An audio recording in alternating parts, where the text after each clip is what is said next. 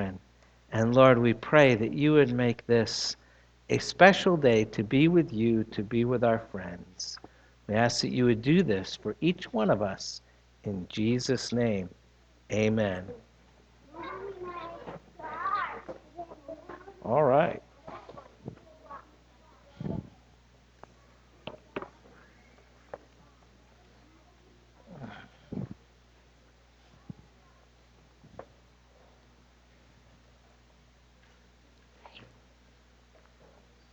You want to get out your sermon outline, have your Bibles out.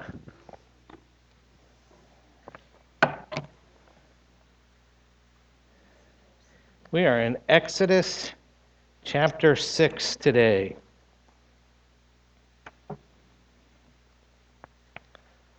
Talk about the promise of the Lord. It is a long chapter with a fascinating genealogy, which I'm not going to read right now. But we will get to it and sort of go through it as we get there. Let's begin with a word of prayer. Heavenly Father, this is your word, and we need it. We need this account of your work to bring your people out of the house of slavery in Egypt.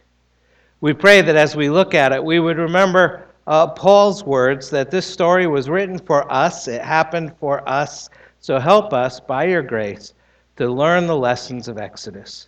We need to be reminded of what makes you so great. We need to see the glory of the Lord, and we need Jesus. We need a rescuer, a deliverer, a redeemer, a savior. We need the salvation found only in him.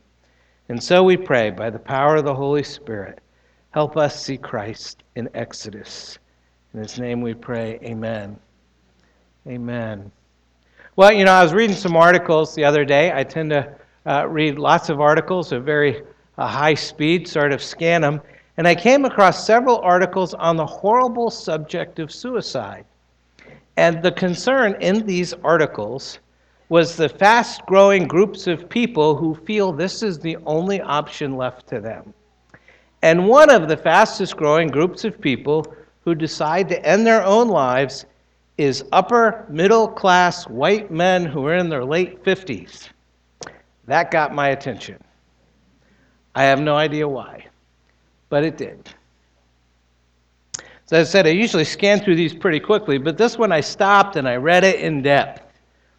And the author's hypothesis is that upper middle-class white men in their late 50s are suffering from overwhelming despair. And I was struck by that. See, what they say is a great number of these men are looking forward at the rest of their lives, and they're realizing they're probably not going to be CEO. And they see nothing but a gold watch, dementia, and hospice. And they just say no. These men aren't suffering from terrible health issues yet. They're not facing loneliness and isolation yet. They're not, as we've just heard, having to deal with persecution and oppression yet. But they all see that in their future. And they just say no. They have no hope. And they have no faith. And they have little or no love, even if they have significant others in their lives. And I thought of Paul, who had difficult times in his life. He faced real hardships. He had to deal with health issues and loneliness and isolation and persecution and oppression, not to mention the occasional shipwreck. And yet the Apostle Paul said, 2 Corinthians chapter 1, "For we do not want you to be unaware, brothers, of the affliction we experienced in Asia." So we were so utterly burdened beyond our strength that we despaired of life itself. Indeed, we felt we had received the sentence of death, but that was to make us rely not on ourselves, but on God who raises the dead. He delivered us from such a deadly peril, and he will deliver us. On him we have set our hope that he will deliver us again. You must also help us by prayer, so that many will give thanks on our behalf for the blessing granted us through the prayers of many.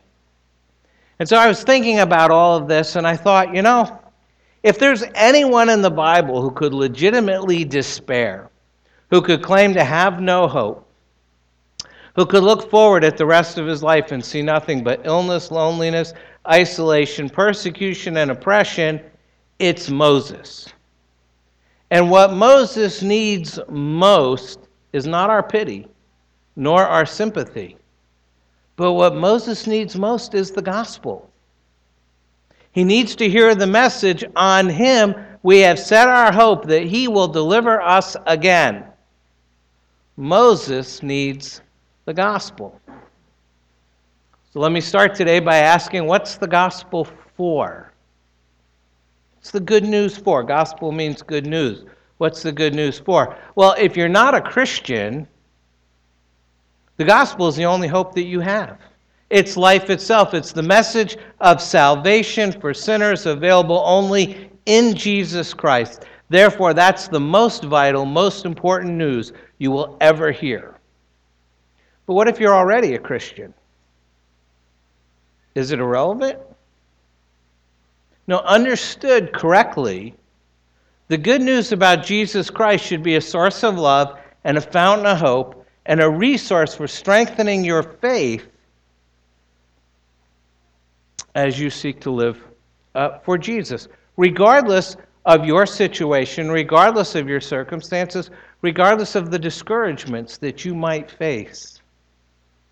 Now, Moses is confronted by profound discouragement at the end of chapter 5. And the Lord responds in chapter 6 with a string of promises, all of which are gospel promises. He speaks God's answers, and God preaches the gospel to Moses in order to dispel his discouragement, to encourage Moses, and through Moses to encourage all of Israel. Now remember, this is Moses we're talking about. He's not a rebel. He's not an enemy of God. He's the mighty prophet of the Lord. He's God's appointed deliverer for Israel. And God comes and proclaims the good news of his salvation for his people. God preaches the gospel to Moses. Sometimes if we think of the gospel, particularly if we're Christians, we think of it like a harbor, from which we go out. We depart on the voyage of the Christian life. It's like a safe shore, and we go out to explore deeper waters elsewhere. And I'm telling you, that's a wrong way to think about the gospel. It's not a starting point for the Christian life, which you leave behind where you look for deeper truths. Not all. Instead, I think a much better metaphor for the gospel is planting in rich and fertile soil, and you're a seed that gets planted into that soil. And when you begin to put down roots, you sink those roots more deeply into the gospel. So that as you grow, you derive more and more nourishment from the gospel. You don't grow past it, and you don't grow out of it, but you grow down deeply into it. And the good news is that Jesus is a vital truth for you, no matter who you are or where you are or how far you've come in the Christian life. You need the encouragement and the nourishment of the gospel preached to you. And that's the lesson that God has for Moses. But it's a lesson that requires Moses and us to remember the big picture and to take the long view. And we're not very good at that. We're much better at examining the details. We're much better at the short term. In other words, to borrow the title of a best-selling business book, we want it free, perfect, and now. And that's not common. Faithful followers need to take the long view. Exodus shows us that even though Moses had this burning bush moment, and even though the people of Israel responded very favorably to his initial report, Moses' early days of doing what God told him didn't actually work out very well. Pharaoh is dismissive and punishing. Things become difficult. The people of Israel get angry with Moses and Aaron, and they despaired of life itself. Remember what they said near the end of chapter 5. Their rage sounds like this, Exodus 5. The Lord look on you and judge, because you have made a stink in the sight of Pharaoh and his servants, and have put a sword in their hand to kill us. And of course, then Moses turns around and responds and turns to the Lord. Oh Lord, why have you done evil to this people? Why did you ever send me? For since I came to Pharaoh to speak in your name, he has done evil to this people, and you have not delivered your people at all. Now, I'm sure sometimes you can relate to Moses. Truth be told, it's hard to take the long view sometimes. It's very easy to wonder, God, what in the world are you doing? And I can only imagine as Moses thought back to this moment in his life, he could see more clearly that while he knew he needed to take the long view, there's something really significant going on in the hearts of the people of Israel and in Moses' heart too. And it's preventing them from hearing God's words. Remember, God's words were, now you shall see what I will do to Pharaoh. But they can't hear that. Even when they get the message of God's words from Moses, they still despaired. They struggled. And our text this morning is a text with a great message, but it's sort of got a strange flow to it.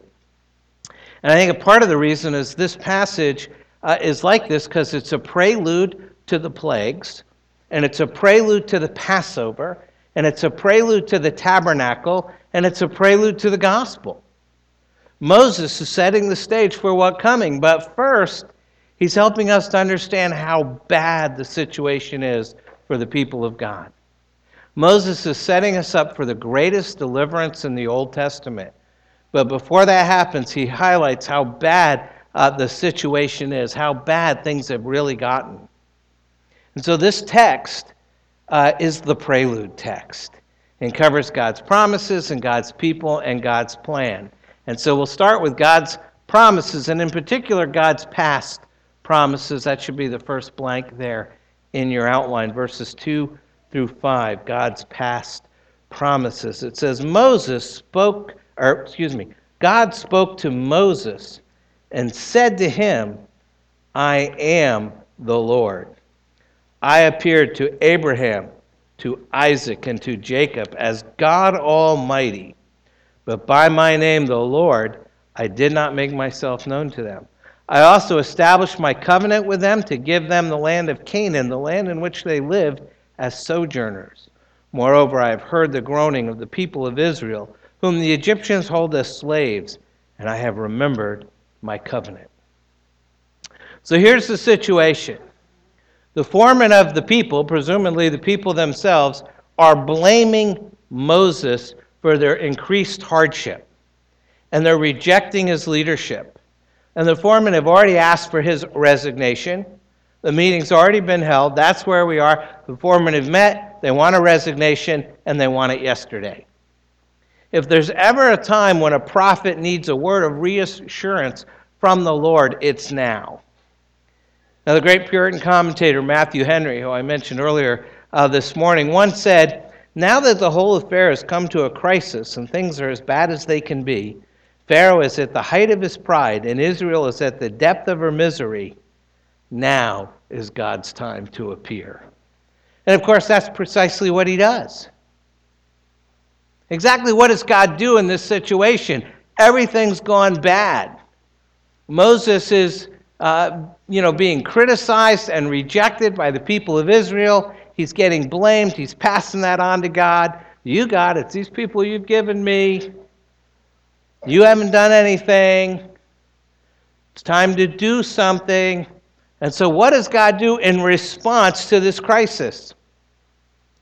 He continues the conversation with Moses, because I'm sure that's exactly what Moses wants. Let's talk some more. But the words he speaks are exceedingly gracious, not only to Moses and not only to Israel, but to us as well. In fact, we're going to see that the word that Moses gets from God is precisely the word that God gives us in Jesus. So look here at verses 2 through 5. We see the Lord reveal himself. We see him announce again, as he had back in Exodus 2, his concern, his compassion for the sufferings of his people. And in this hour of crisis, what does God do? He does this. He says something. He says, let me tell you who I am. Let me reveal myself to you more gloriously than ever before. Let me remind you that I'm the very same God who spoke to the patriarchs. I'm more glorious than you've ever known. Let me remind you that I care for you more than you could ever understand. I still don't think this is what Moses wants to hear. And what's really interesting, in this hour of crisis, God comes with a message about himself. Now, if this were any other person, it'd be arrogant to the point of disbelief. You know, you've heard the story about the guy who takes a girl out on a date and talks about his work, and he talks about the latest project that he's working on, and he says, enough about that, let's talk about me. And that kind of self-centeredness is mind-boggling in people. But whenever God begins a work of salvation in his people, he always begins by revealing himself. And before Moses, before the people of Israel are going to be able to do what they've been called to do, they're going to be able to go through what they're being called to go through, first they need to know who the Lord is. So that's where he begins. And so God continues this conversation with Moses. Beginning back in verse 1 with this important declaration of, I'm the Lord. It's how God identifies himself. I am the Lord. It's the same formula Jesus uses in the Gospel of John. I'm the good shepherd. I am the gate. I am the door. I am the way, the truth, and the life. I am the bread of heaven. I am the living water. And I missed one. There's another one. I'm the resurrection and the life. God is announcing something about himself. And whenever God starts telling you who he is, listen carefully because something's up. It's exactly what's happening here. God is telling Moses about himself because something's up. Now, if you look at the end of verses 2 and 3, God connects himself explicitly to the God of the patriarchs.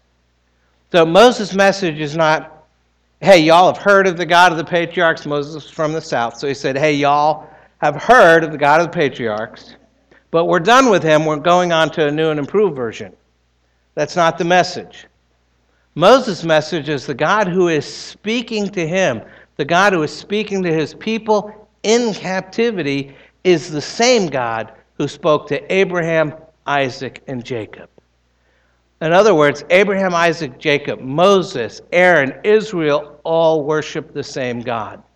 That's fundamental to understanding Moses' point in this passage. Also, if you look at verse 3, that formula, Abraham, Isaac, and Jacob, it's used frequently in the first 5 books of the Bible. But it's used first in Genesis 50 and the promise of the Exodus. Genesis 50, verse 24. Joseph said to his brothers, I am about to die, but God will visit you and bring you up out of this land to the land that he swore to Abraham, to Isaac, and to Jacob. And that means that this verse in Exodus 6 is the fulfillment of the promise in Genesis 50. The same God who made the promise to Abraham, Isaac, and Jacob is the same God who fulfills the promise to Abraham, Isaac, and Jacob. And in verse 4, the Lord declares he remembers the covenant that he had established with them, with the patriarchs, to give them the land. His people have forgotten it. They've given up hope. They've forgotten the promise. They've given up, but not the Lord. He remembers it. And he indicates he's about to act. Verse 5. Moreover, I've heard the groaning of the people of Israel, whom the Egyptians hold as slaves, and I have remembered my covenant. Now, when God says he remembers the covenant, it doesn't mean that he had forgotten it. When I remember something, it means just before I didn't remember it. But in the Old Testament, when God tells you he remembers something, he tells you he's about to act. It's kind of like a warning order. Remember my covenant, get ready. He's telling you he's going to act. To remember for the Lord is to take action for his people. It's not an act of having a forgotten memory restored. God doesn't have dementia. He doesn't have senior moments. It's an act of God announcing to his people he's prepared to act on the commitments that he's made. You think about it, when we get into a hard time or a tough situation, some sort of jam or pickle. I love the way we use like food to describe that. But what we want is a way out.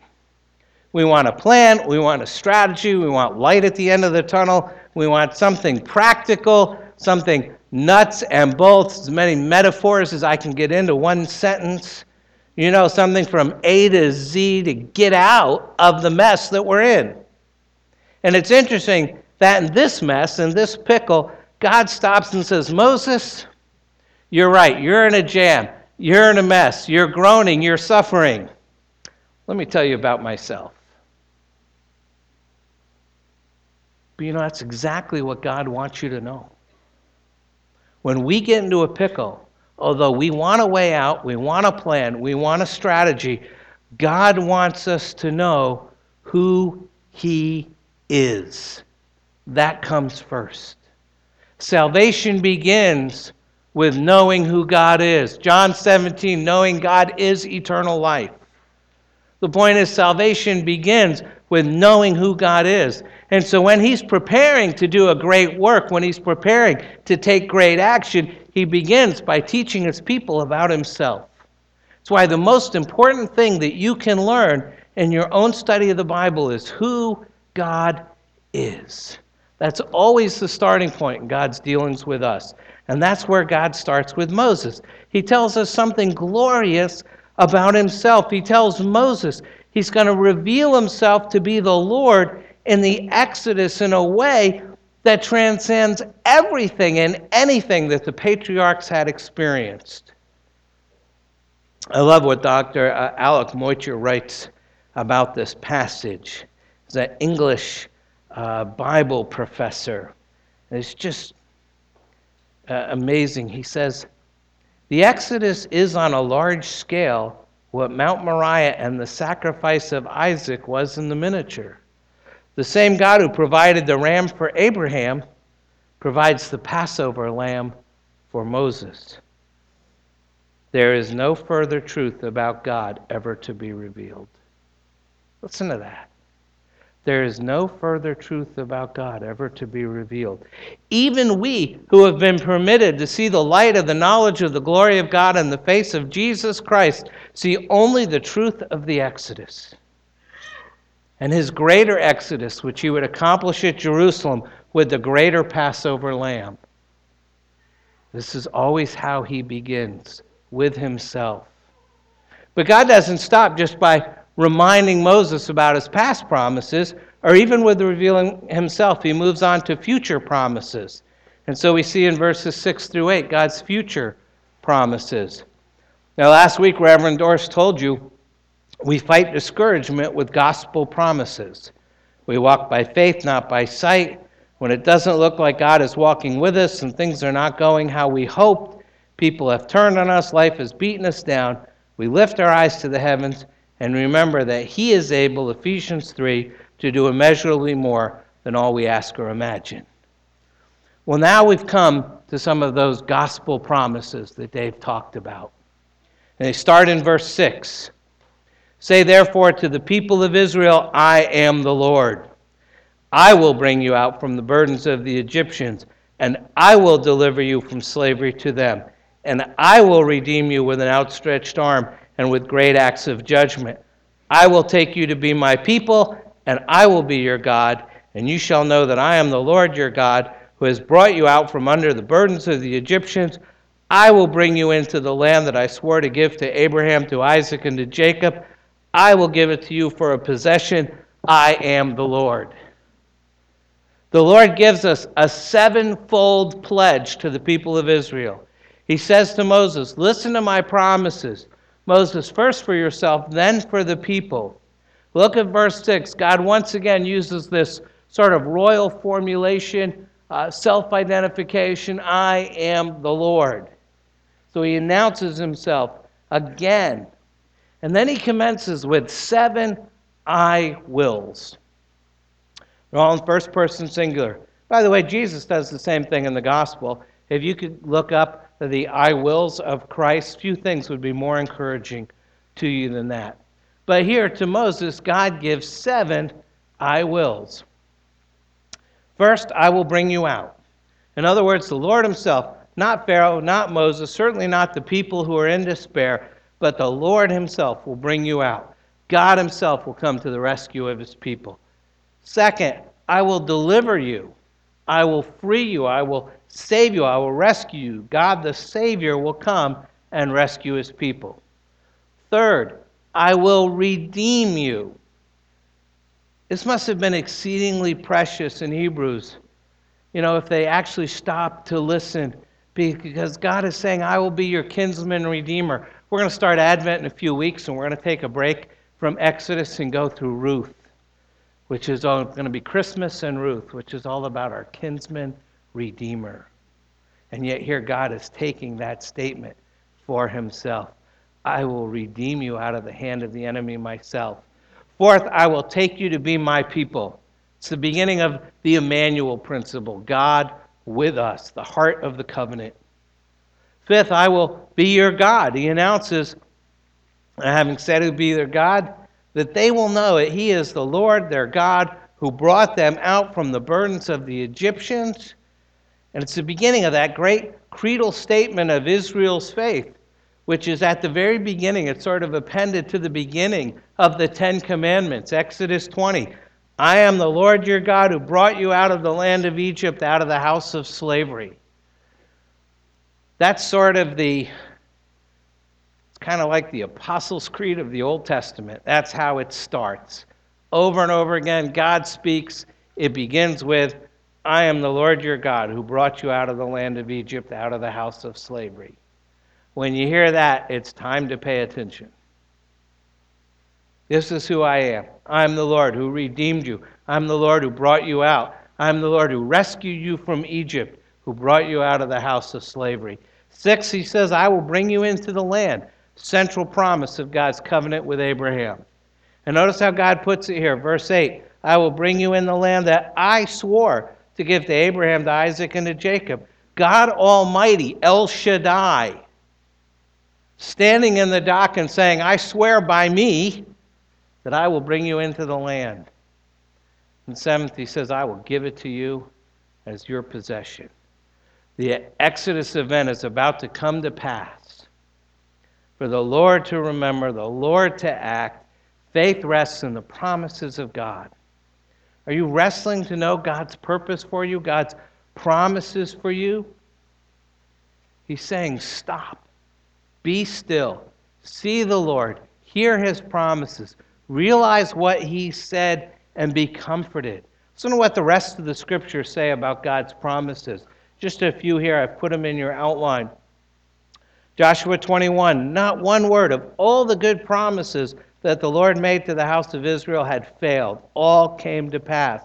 Romans 15, for I tell you that Christ became a servant to the circumcised to show God's truthfulness in order to confirm the promises given to the patriarchs, in order that the Gentiles might glorify God for his mercy, as it is written, therefore I will praise you among the Gentiles and sing to your name. 2 Corinthians 1, as surely as God is faithful, our word to you has not been yes and no, for the Son of God, Jesus Christ, whom we proclaimed among you, Silvanus and Timothy and I, was not yes and no, but in him it is always yes, for all the promises of God find their yes in him. And then 2 Peter 1, his divine power has granted to us all things that pertain to life and godliness, through the knowledge of him who called us to his own glory and excellence, by which he has granted to us his precious and very great promises. We have the promises of God, his precious and very great promises. But we don't always listen. And Moses' people didn't listen either. They're still in despair. They lack hope. Sad to say, they're God's fearful people. God's fearful people, picking up at verse 9. Moses spoke thus to the people of Israel, but they did not listen to Moses because of their broken spirit and harsh slavery. So the Lord said to Moses, "Go in, tell Pharaoh, king of Egypt, to let the people of Israel go out of his land." But Moses said to the Lord, "Behold, the people of Israel have not listened to me. How then shall Pharaoh listen to me? For I am of uncircumcised lips." But the Lord spoke to Moses and Aaron and gave them a charge about the people of Israel and about Pharaoh, king of Egypt, to bring the people of Israel out of the land of Egypt. We actually have a fairly sad scene here. Moses takes the word of the Lord. God has preached the gospel to Moses. He takes that, he delivers the gospel to the people, he reminds them of God's promises, and they don't listen. Beloved, so often the circumstances of our burdens crowd out our comforts. Like so many of us, people didn't listen to Moses. Moses faithfully speaks, but their pain drowns out this word from God. These people are physically beaten down, and they've lost heart. And I think there's a lesson, I suspect, there's a connection between the weariness of the body and the weariness of the soul. And their oppression is heavy. It's described in amazing terms here. We're told they did not listen because they had a broken spirit. Literally, the Hebrew says, on account of their shortness of breath. Maybe you know what that's like.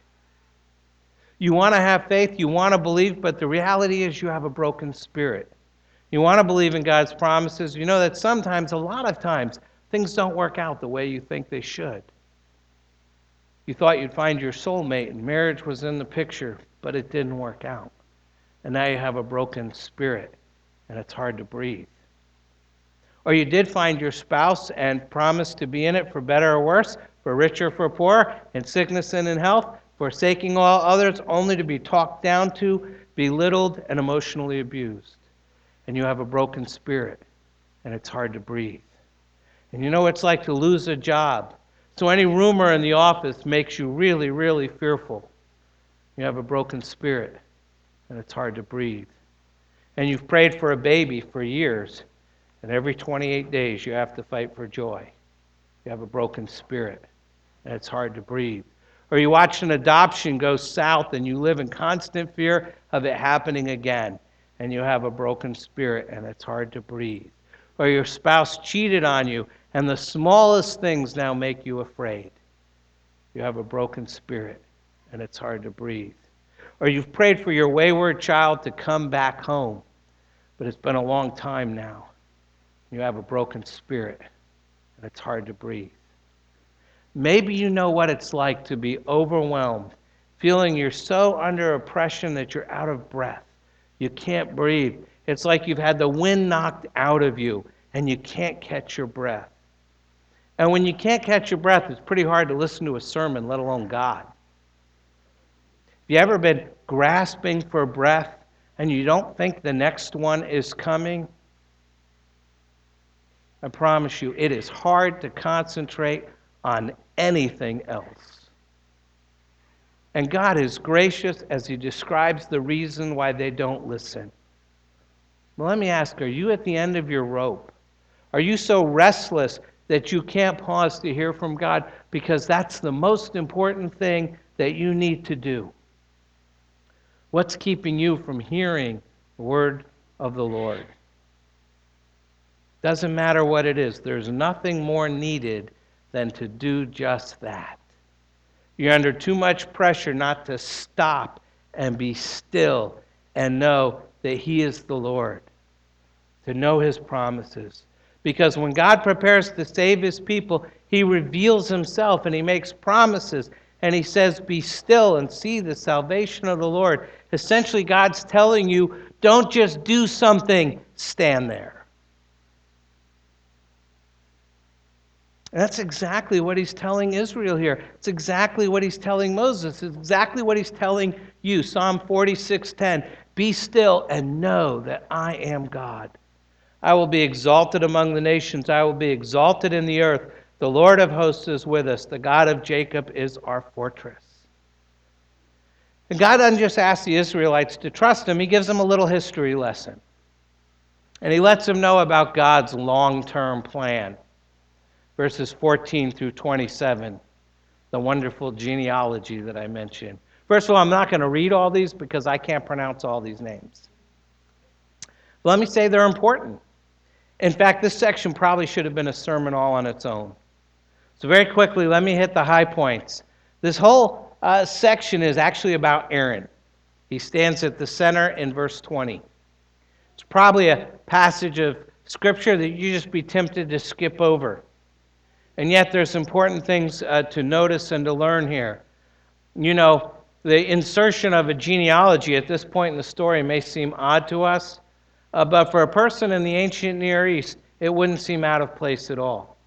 We tend to think of genealogies like credits at the end of a movie.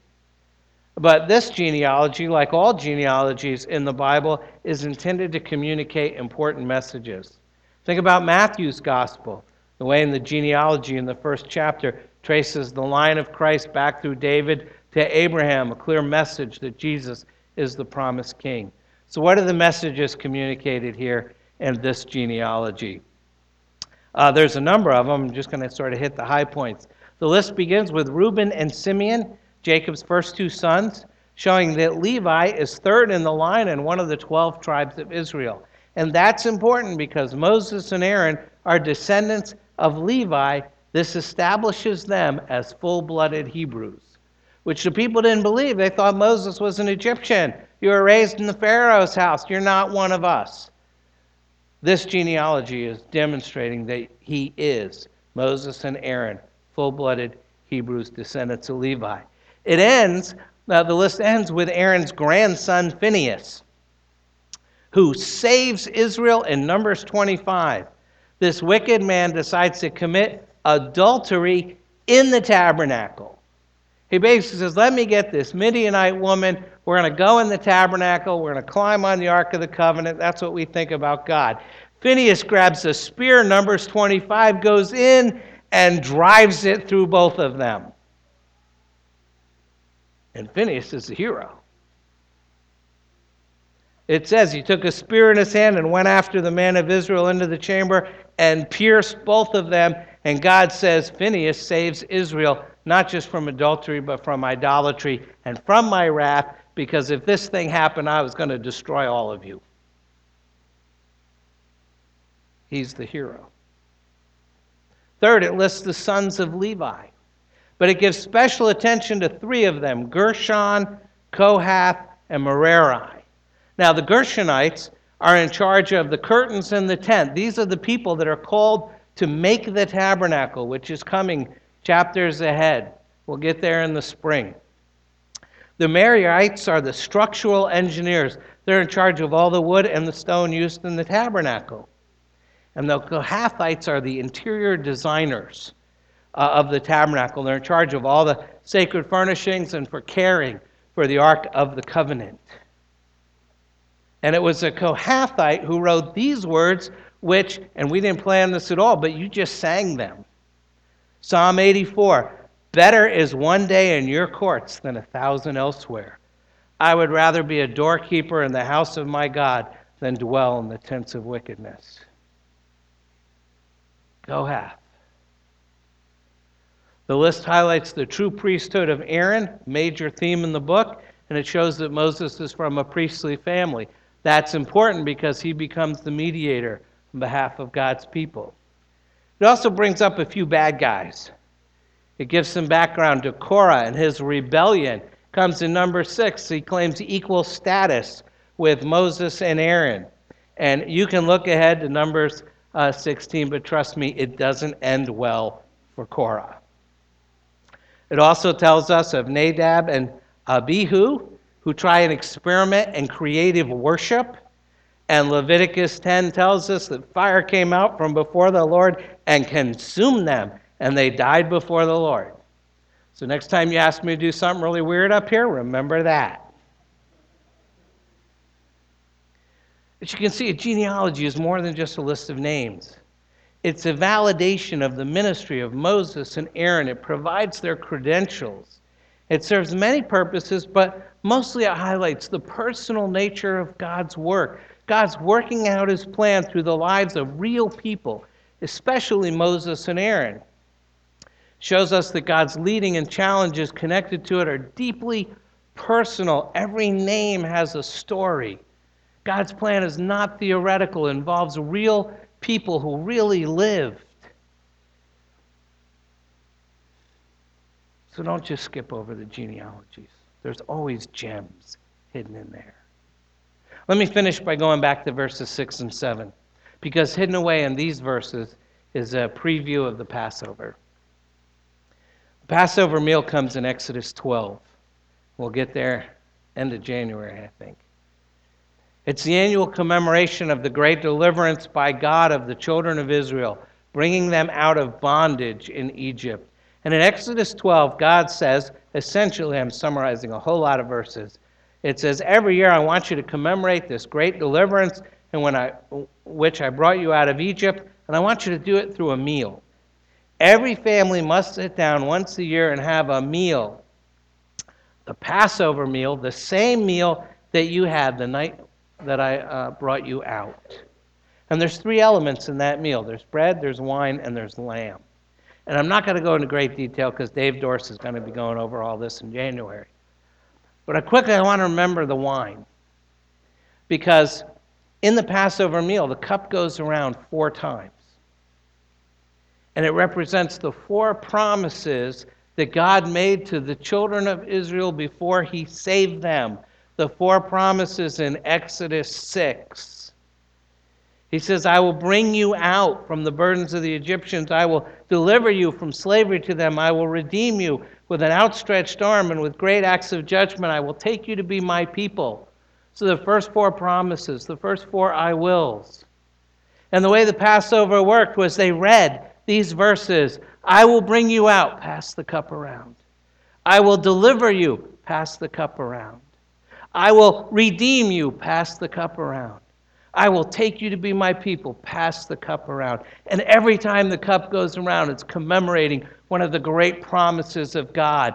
And here in Exodus 6, the whole gospel is set before us. From its foundational blessing of forgiveness, freedom from sin's curse and condemnation, to its highest privilege, adoption into the very family of God. Dr. Philip Ryken puts it this way. He says, all that's required is to trust in Jesus, believing that he has turned the I wills of Exodus into the I have done it of the gospel. From Moses' vantage point, it's all to come. It's all future. It's I will, I will, I will, I will. One day it'll be true. But from our perspective, it's all I have done it. The work is done. I have done it. Rest in me, Jesus says. If today you are not a believer in Jesus Christ, you remain in the bondage of your sin. You face today the wrath and curse of a holy God, and it will destroy you unless you flee to the only safe place available, the only one who can break the chains of sin and bring you out and deliver you and redeem you and to make you a child of God. You have to flee to Jesus, and you need to do that now. But if today you're a Christian, you're already a believer, if today, like Moses, you find yourself languishing in discouragement and disillusionment and disappointment and despair, then preach again to your own heart the gospel. Remember who you are. Remember who God is. Remember what's been done for you. It's not I wills anymore. It's Jesus saying, I have done it. And if you're a beloved child of God, made so by the wounds of his only begotten Son, Jesus Christ, fight your discouragement with the good news of the gospel of God's grace. Remember, there is no further truth about God ever to be revealed. Even we have been permitted to see the knowledge of the glory of God in the face of Christ, see only the truth of the Exodus. His greater Exodus, which he would accomplish at Jerusalem, for Christ, our Passover lamb, has been sacrificed. And when in God's mercy we meet the Lord in the air, it will be to discover that once again God has done that which his name declares. He has gone down to Egypt to redeem his people, for this is his name forever, and this is his name to all generations. And that's how God deals with us in this time of despair. God says, my people, my beloved, let me tell you who I am. I am the Lord. This is my name. I am the God of Abraham, Isaac, and Jacob. I am the God of Moses and Aaron, and I am more glorious than you have ever seen, and I care more for you than you could ever know.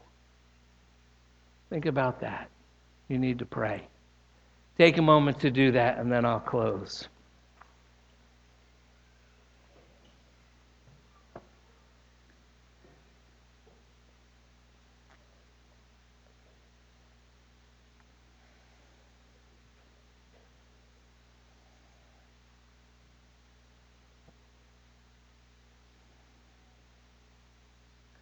Our Lord and our God, thank you that you have spoken to us by your Son. Open our eyes that we might see our sin and then see our Savior. Teach us the surpassing value of knowing Christ Jesus our Lord.